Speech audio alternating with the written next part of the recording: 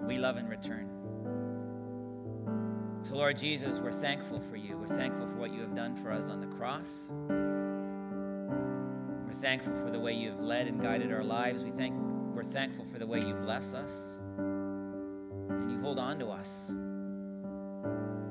And we pray that in these next few minutes, that as we think of you, as we look at the Bible again and seek to know your words from it, that God, you would meet us here, and that we would again know your love, that we might love you more in return. These things we pray in your name. Amen. Please be seated.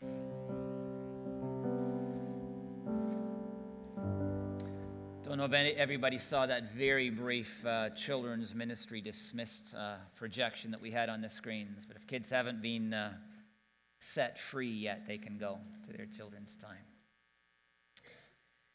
You know, over the last few weeks, we've looked at what is called the Mary Martha story. And if you've been here, you, I hope, have been really challenged by the story in itself from Luke chapter 10, where two women are presented to us.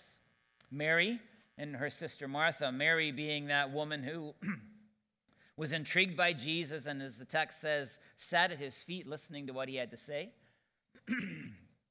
Excuse me. Somebody who obviously is caught up in the message that Jesus spoke. The word of God literally came out of the mouth of the Son of God, and she heard it. Can you imagine having been there? And we're called to be like her. That was last week's sermon. The week before that, we talked a lot about Martha. And her heart was right, but in intending to serve Jesus, but she displays for us an example of someone that we maybe want to not follow after. She was critical of Christ, told the Son of God what to do, questioned God's love for her, and so forth. And it's almost like Scripture comes to us, and have you ever thought of it like this? It becomes our mirror. We look into Scripture, and in a sense, as we look at Mary and Martha, we see ourselves one way or the other. We look at the reality of what's played out before us, and we get to say, how am I doing? Am I more of a Mary or am I more of a Martha? Have you asked the question? I look at them both, and I see both in me. There are times I'm ready to tell God what to do, and I want you to do it now, because I'm not happy and I'm not in a good place, and I need you to work, and I need you to do it now, and here's how. I can be Martha. But there are times I'm like Mary, where I can get quiet in God's presence, and I can just enjoy that reality, knowing that Christ is with me and that he is speaking through Scripture, and it's an amazing moment in life. I've always thought of this as a two-person story, and I've presented it that way. But you know what I realized this week? It's actually not a two-person story. It's not just what I said last week, a contrast of two characters. There's a third person involved in the story. Anybody know who it is? Jesus. It's a three-person story. Six-person. Three-person story. It's a story of Mary and Martha and Jesus. And I want to suggest that Jesus' role in this text that we're going to look at today, and some other texts as well, is an incredibly important example to us. It teaches us something. I want us to look at what Jesus was doing when he sat, first of all, with Mary speaking into her life.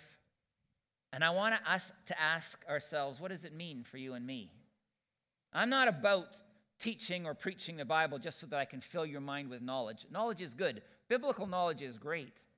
But we are intended to take a step beyond knowing what's here to saying, what is God saying to me right now?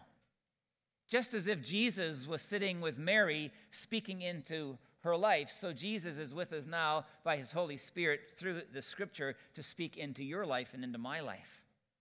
Hold up the mirror, if you would, and say, hey, what's going on here, and how can I change? How can I grow? How can I become what God wants me to become? So I want to look at Jesus. I want us to dig into his role in the story and learn from it.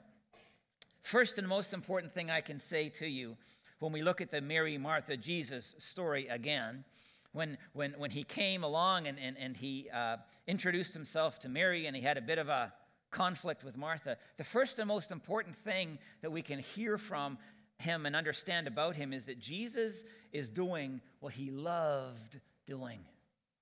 What Jesus is doing as he sits with Mary, he is passionate about. Go back to the beginning of Luke chapter 10 where this text comes from. We did it last week, so I'm not going to read it to you again. But Jesus has gathered a lot of people around him. It's not just 12 disciples. And he sends out 72 people into all the nearby villages and towns, it says, to tell these folks who will listen to them the good news of God coming in Christ. And he says that, where you're not welcomed, if you go into a town and you start to proclaim this gospel message, this news of God and what God is doing in this moment, he said, if you're not welcome there, the old translations say, shake the dust off your feet and move on. It's like if you're not welcome, if you're not received, if there's not a receptivity to the story, just move on. Find some place where people will really listen to you. It's not bad advice, by the way, for those of us who want to share our faith in Jesus. Look for those people who are ready to listen and tell them the story. But conversely, Jesus says, if you go into a town and there is receptivity to the message, if people there are willing to listen to you, if their ears are open and their hearts are open and they want to know more, Jesus tells the people at the beginning of Luke chapter 10 to do two things. Number one, heal the sick. Go into that place and by Christ's authority, through prayer in my name, bring healing and wholeness into the lives of people who are broken. Remarkable commandment Jesus gave them and us, by the way. Show the power of God in what you do. And the second thing Jesus tells these 72 people to do is to tell anyone willing to listen, the kingdom of God is near. That the reality that God is here now in a new way, referring to himself. The reality that now God is on the move as he hasn't been ever before. Go and tell them that God is alive in your presence. The kingdom is near. Well, after a time, these 72 people return, and they have incredible stories how God has worked in power, and evil has been overcome. Jesus said, I saw Satan fall from heaven, God did something powerful in those days as the 72 served according to what Jesus had told them. Now, fast forward to the end of chapter 10, where the Mary, Martha, Jesus story is. And we're going to read again verses 38 and 39, what I think is critical to the Jesus ministry. As Jesus and his disciples were on their way, where were they on their way to? Well, we don't know, but they're on their way to doing what the 72 had just done. Jesus is out looking for receptivity. He's looking for people who will listen to them. He's doing his work. He came to a village where a woman named Martha opened her home to him. She had a sister called Mary who sat at the Lord's feet listening to what he said. It seems innocuous. It seems like it's almost an irrelevancy. So Mary sat listening to Jesus. But I want to tell you something significant is going on in this place. You see, Jesus came to this village, and he was welcomed into Martha's home, as we have talked about. But in that home, there was a woman named Mary who welcomed Jesus into her heart. She was interested in him. She was open to what he had to say. Here was the receptive one. And there Jesus sat, and he talked with this woman named Mary. The passage doesn't say what he said. It just said that she listened to what he had to say. But from the context, I think it's fair to assume that what Jesus was talking about was the coming of the kingdom of God. The kingdom of God is near, he had told the 72 to proclaim. He would have been doing the same thing. God is here now in a powerful and a new way. The reign of God has come into the world through himself, the King of Kings. It's likely how that Jesus would have told Mary and that she could enter into the kingdom of God. She could walk into this new reality through faith. It's likely that he would have talked about what he talked about elsewhere, that we need to repent of our sin and draw close to God, and in so doing we can have a relationship with God. Probably Jesus told Mary that God loved her. And for Mary, this seems to be an incredibly significant moment, a moment where she encounters God through the Son of God. You understand that? She had this life-changing moment when the God story and her story intersected, and she was caught up in the reality of what God was doing in this world. See, what we have in this scene that is given to us in these two short verses is Jesus on mission. Jesus is doing exactly what he told his disciples to do when he said, go to places where there is receptivity and heal people who are sick and proclaim the kingdom of God. He said, find the receptive ones and talk to them. And here Jesus is literally practicing what he preached. You know, he was a preacher. And he had told people to do it, and now he was doing it himself. It was this one named Jesus who said of himself, the Son of Man came to seek and to save the lost. And here he is doing it. He's seeking out, he's finding, and he is saving someone who desperately needs to enter into the kingdom of God, desperately needs the forgiveness of sin, desperately needs faith in him. And he offers to Mary this relationship with the living God. Remarkable moment. My friends, Jesus is doing what he loved. Jesus is doing what he was passionate about as he gave his time and his attention and his focus and his energy to one single person. And you think about that reality, is it any wonder that when Martha came saying, send Mary in to help me cook, Jesus said, no way. There's something bigger going on here. There's something of greater significance going on here. I will not deny her this moment with me, in which she was saved. How do we know she was saved? Well, the story goes on, and we're going to take a minute and look at a couple of other texts here today, because what Jesus' mission and ministry in her life accomplished that day becomes incredibly obvious. There are a couple of other places in the story, the Gospels, the stories of the life of Jesus, where this Mary shows up. There are lots of Marys in the Bible. Did you know that? Mary, the mother of Jesus, Mary Magdalene, Mary of Bethany. That's who we're speaking of today.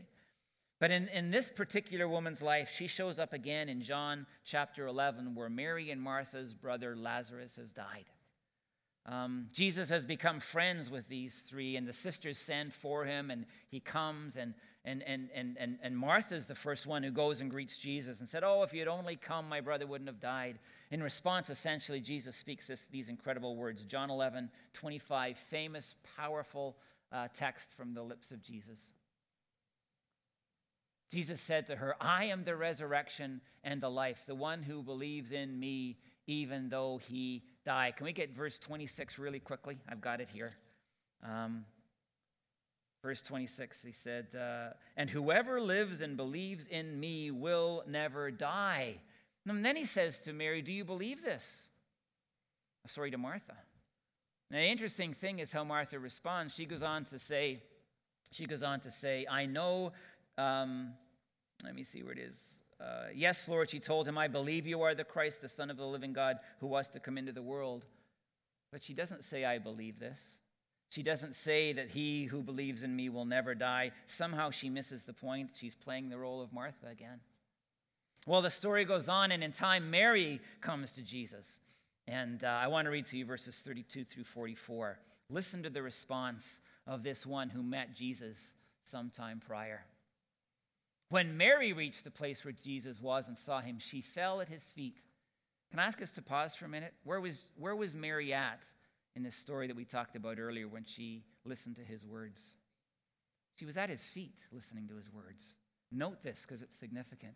She comes to the place where Jesus was and she saw him and she fell at his feet and said, Lord, if you had been there, my brother would not have died. When Jesus saw her weeping and the Jews who had come along with her also weeping, he was deeply moved in spirit and troubled. You know what that phrase means? Jesus was angry. He cries in a minute, he grieves in a minute, but right here he is angry because he is experiencing the power of sin in their grief. He's experiencing the reality of death and the destructive power of death in the people he loves, and he's troubled. He's mad. Verse 34, where have you laid him? He asked. Come and see, Lord, they replied. Jesus wept. Then the Jews said, see how he loved him. But some of them said, could not he who opened the eyes of the blind man, which he had previously done, could he not have kept this man from dying? But Jesus, once more deeply moved, came to the tomb. It was a cave with a stone laid across the entrance. Take away the stone, he said. But Lord, and who is the one speaking who is resisting again the words of God? But Lord, said Martha, the sister of the dead man, by this time there is a bad odor, for he has been there 4 days. She hasn't heard the great proclamation of Christ. She hasn't come to fully embrace and believe in Jesus. Then Jesus said, did I not tell you that if you believe, you will see the glory of God? So they took away the stone. And Jesus looked up and said, Father, I thank you that you have heard me. I knew that you always hear me, but I said this for the benefit of the people standing here, that they may believe that you sent me. There's the purpose in all of this. Jesus on mission. When he had said this, Jesus called in a loud voice, Lazarus, come out. The dead man came out, his hands and feet wrapped with strips of linen and a cloth around his face. Jesus said to them, take off the grave clothes and let him go. My friends, what's going on in this second, can I call it this, encounter of Jesus with Mary particularly? What's happening here? Jesus is telling of the reality of the kingdom, but more than telling the people who were present in that place, he is showing them the power of the kingdom of God. He is healing not only the blind man, not only the sick, but in this instance, actually the dead. He is raising Lazarus to life. It's almost as if in this moment a curtain is pulled back for everybody to see and to understand the presence of God and the power of God. You see Jesus on mission? Jesus is seeking to accomplish something in a profound way. That's story number 2 in Mary's experience. What's the third instance of Mary experiencing Jesus? Well, it comes to us in chapter 12. It comes immediately after chapter 11 where Lazarus is raised and after some time has passed. But let me read it to you. John chapter 12, verses 1 to 3. 6 days before the Passover, Jesus came to Bethany. That's where Mary, Martha, and Lazarus lived, where Lazarus lived, whom Jesus had raised from the dead. Here a dinner was given in Jesus' honor. Martha, she's still at it. Martha served while Lazarus was among those reclining at the table. Implication, alive. Listen to verse 3. Then Mary took about a pint of pure nard, an expensive perfume. She poured it on Jesus' feet and wiped his feet with her hair. And the house was filled with the fragrance of the perfume. Where was Mary found once again? At the feet of Jesus. Don't tell me that the authors of the Gospels weren't making a significant point. Where do we belong? We belong at the feet of Jesus. And in this instance, Mary takes this extremely expensive perfume and she just pours it on his feet. What is she doing there? Why would she take something of such incredible value? And this was like life-saving value, a life savings value, and just pour it on the feet of Christ. I want to tell you, and this is another sermon in itself, but I want to tell you, she is worshiping him. She is worshiping him. In the verses that follow, Judas, the one who would betray Jesus, he started to complain about what she had done because he knows the value of this perfume. And he says, if we had taken that perfume and sold it, we could have taken the money and cared for the poor, which seems laudable, but what's really going on, as the text says, is that he's the treasurer and he's ripping the treasury off. He's personally gaining from the money that's in there in a way that he shouldn't have. And Jesus rebukes him and he defends who? Mary, again. But you see what's going on here, my friends, is Mary is highly honoring Christ. She is demonstrating to him how incredibly valuable he is to her, that he is incredibly more value than the value of this perfume. Why am I telling you about these 3 steps, the experience of Mary sitting at the feet of Jesus? Well, I want to tell you, Jesus was at work in that moment. Jesus was influencing profoundly, and what he is doing is introducing himself to her. He is encountering her for the first time. He is taking time that she might encounter the reality of God in the flesh. He's on mission. What's the second story about the raising of Lazarus all about? What Jesus is doing in that moment? He is displaying to all who were present, including Mary, the power of God, so that God might be glorified.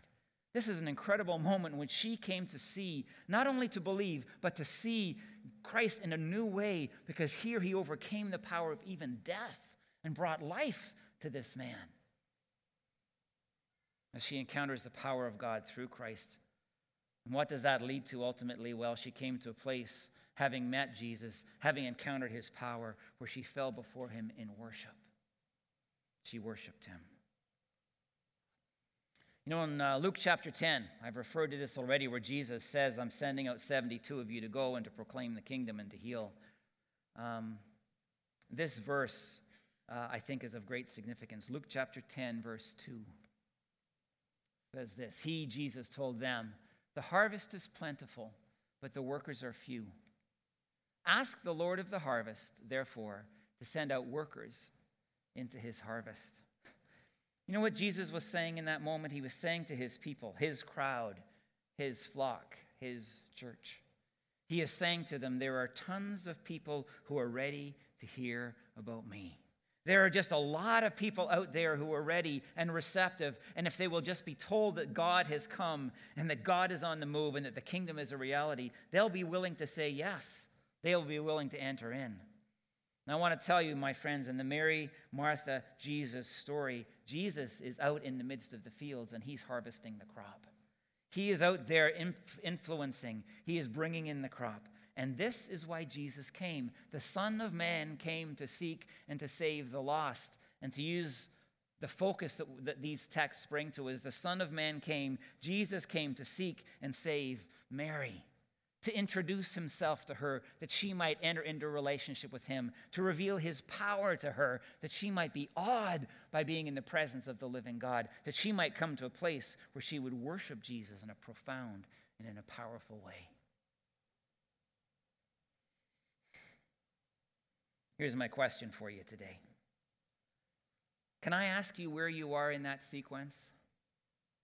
That three-part journey that Mary walked?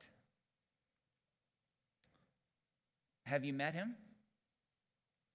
Have you come to that place that Mary was blessed with, where you have just sat in his presence and had that initial encounter with the living Son of God? I want to tell you that encounter changed Mary's life and has the potential to change our lives in profound and beautiful and remarkable ways. But it's an incredibly significant question for every single person alive, never mind in this room, but at least for us to ask ourselves in all sincerity, have you encountered Jesus? Have you heard from him through scripture, through preaching, through whatever means God has chosen to speak, so that you know in that moment I am sitting in the presence of Jesus, sitting at his feet, aware of his goodness. I have heard him speak into my life. I've been invited into the kingdom.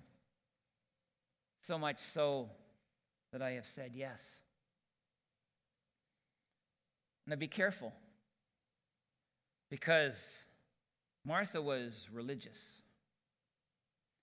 Martha was doing her duty as a good Jewish woman and offering hospitality, as we have discussed, but she did not humble herself in Christ's presence, sitting at his feet. She did not give herself to listening to Jesus' words. She did not give Jesus priority, and she did not have relationship with him in the way that Jesus was inviting Mary into relationship. My friends, honestly, it doesn't matter how often you come to church.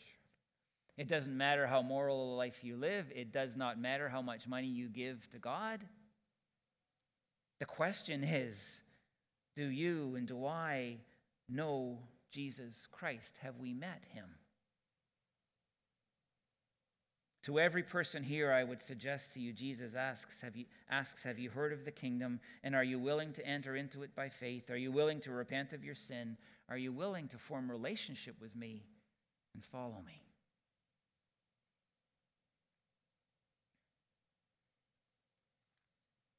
Second dynamic, and think of progression again here.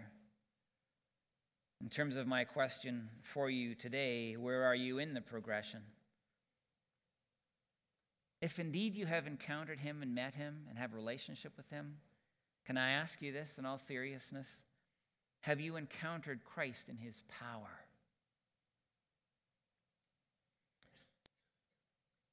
You see, the reality is a lot of people, this is my conviction at least, a lot of people as they journey in the progression that I've described to you that Jesus led Mary through, a lot of people will hear of the kingdom of God and they will hear of their need for forgiveness and they will embrace a relationship with Christ and they'll step into the kingdom.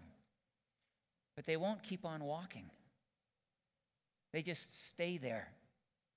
They are believers. They are God's children. They do have the promise of heaven. They have the forgiveness of sin. But so many people have not yet experienced the reality of God by his Spirit acting powerfully in their lives.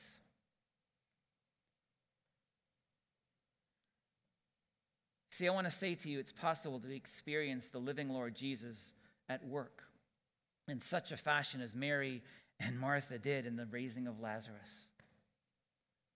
So much so that we end up, as they must have, awed by God, because Christ, this one whom they had sat with and ate with earlier on, was now revealing himself as the Son of the living God, overcoming the power of sin and the power of evil and the power of death, glorifying the Father through what he was doing in their lives.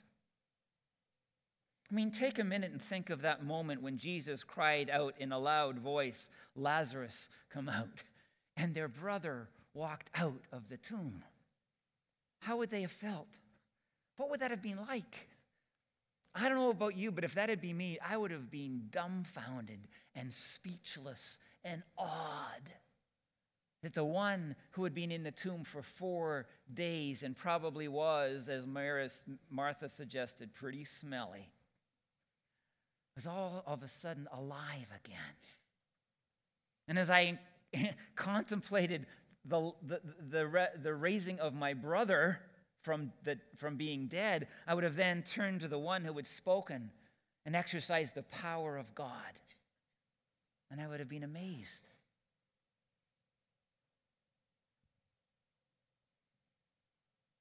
My friends, have you come to a place where you have encountered the Jesus of power in your life? Have you seen him do things that have left you awed?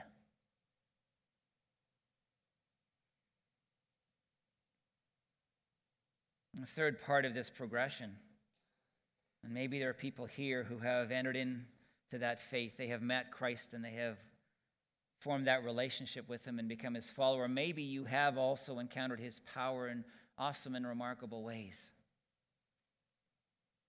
But where that leads us to in this progression of Jesus' ministry in Mary's life is that she came to a place of deep and profound worship of Christ. And I ask you today, have you come to that place? It's no accident that Mary worshiping through the pouring of this perfume on Jesus' feet follows immediately after, although time has lapsed, but immediately after the raising of Lazarus. She encountered his power, and the next picture that we have of her is her worshiping him in a deep and a profound way. Let me tell you this and then ask the question again. But I want to tell you from John chapter 12, where Jesus' feet are anointed by the perfume. Worship is costly. Do you know that? You cannot worship God unless it is incredibly expensive to you,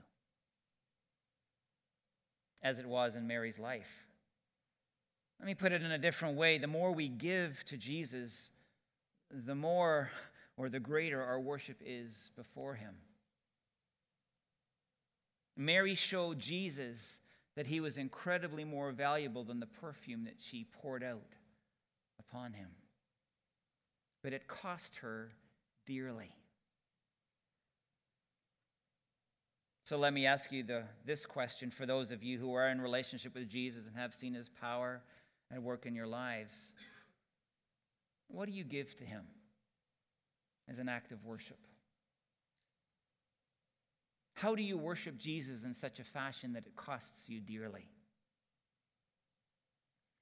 A lot of people could respond in various ways to this. One way is that, for example, well, I come to church and I put money in the offering plate and I worship in that fashion. And quite frankly, that's part of our worship every Sunday. We don't do it just to collect funds.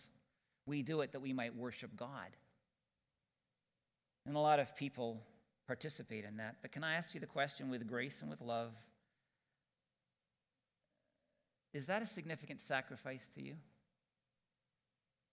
Does it cost you much to worship him in that fashion? What does the amount that you give to Jesus say to him of your view of him? Worship is costly. Some people would say, and I think it's very true, that, well, I give Jesus my time. I sacrifice my time to him. Time is valuable in this culture. Can I say it again? What is the message you send to Jesus by the amount of time you give him directly? I think it's a really true reality that we worship Christ by giving him our ability and our giftedness as we serve him. Can I ask the same question? What is your level of giving in service? You see the significance of this. Worship is costly. It has to be, by definition, at least in this text, and in others too. But ultimately, my friends, I want to tell you this, that the greatest sacrifice that we can give, the greatest amount of giving that we can provide, the greatest act of worship in the presence of Jesus is when we give him our lives. When we come into the presence of Christ, having met him once upon a time, having encountered his power and having been awed by him, we come to a place where we just say, Lord Jesus, I now see you for who you are. I understand that you indeed are the Son of God, and I yield my life to you, that you may do with it what you choose. That is the most costly means of worshiping Jesus that you can engage. Lord Jesus, I will no longer live for myself, but I will live for you. That's easy to say, that's hard to do. Lord Jesus, I recognize that I have been crucified with Christ, and I no longer live, but Christ lives in me. And I live by the faith of the Son of God who died and gave himself for me. Lord Jesus, it's as if my life is now yours. I give myself to you. Whatever you want, I will do. Wherever you want me to go, I will go. Whatever act of service you invite me into, I will embrace. I will live not for myself, not to accomplish my goals, but to accomplish your goals. Lord Jesus, I yield my life to you.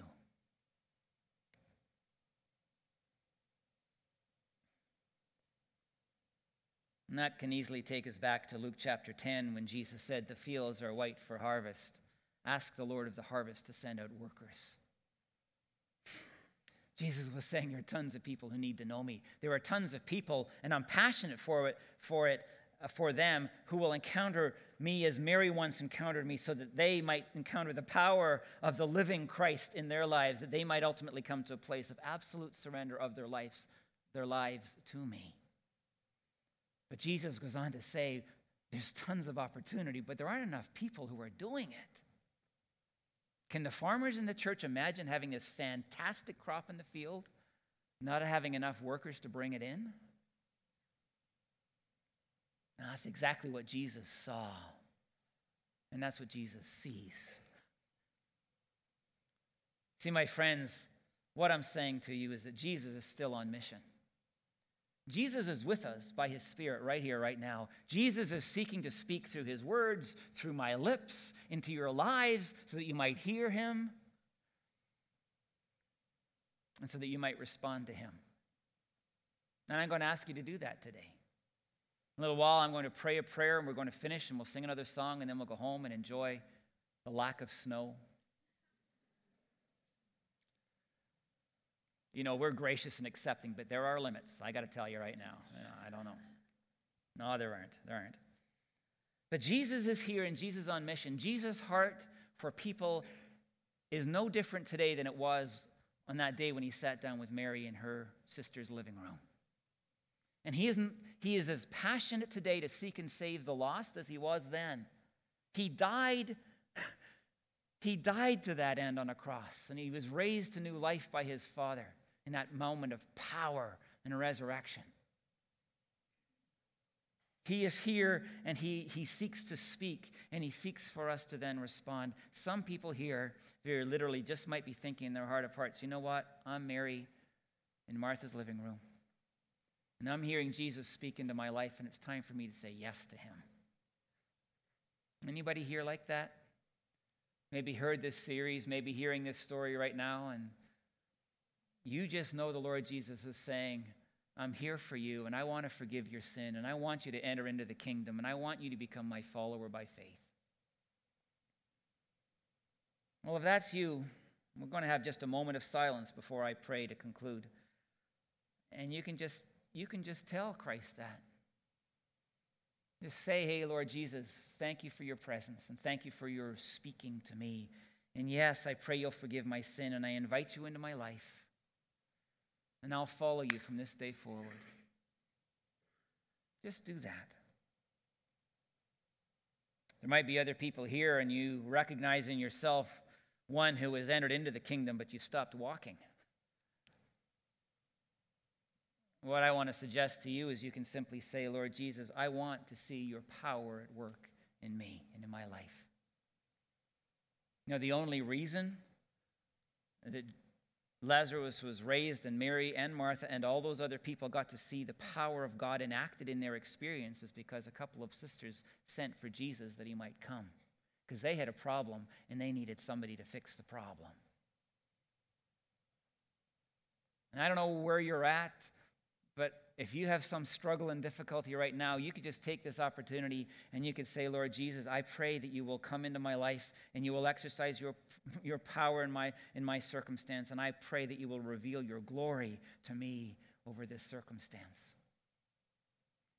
And I can't imagine that the God of heaven, who has revealed himself in this text, this book, would do anything other than just say, get out of my way, I'm going to show up and I'm going to do it.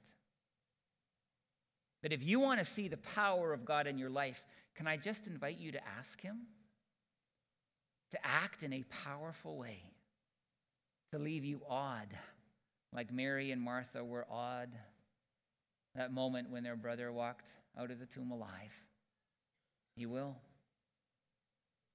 The third option here today is that there may be people in this church and they've met Christ and they've encountered his power, but it's time for you just to say to the Lord Jesus, today, as an act of worship, I yield my life to you wholly and unreservedly. Whatever you want me to do, I will do. I will live for you from this point forward, not for myself. I want to tell you, my friends, if you will embrace that, Christ will be worshiped. And you will enter into something that you've never known before. And it's the beauty of being caught up in what God is doing in this world. And I don't know what the Lord Jesus will lead you to, but in one way or another, it will be, as you exercise your gifts, it'll be part of reaping that harvest that is abundant. So I'm going to pray. But before I pray out loud, I'm just going to give you a few moments to respond to Jesus in the way that you are today led to respond to him, in the way that will bring him great joy, in a way that, as was Mary, you will be caught up in the things of God and in the activity of God and the movement of God in this world. So let's pray together. I'll just give you a minute to pray privately and quietly to him.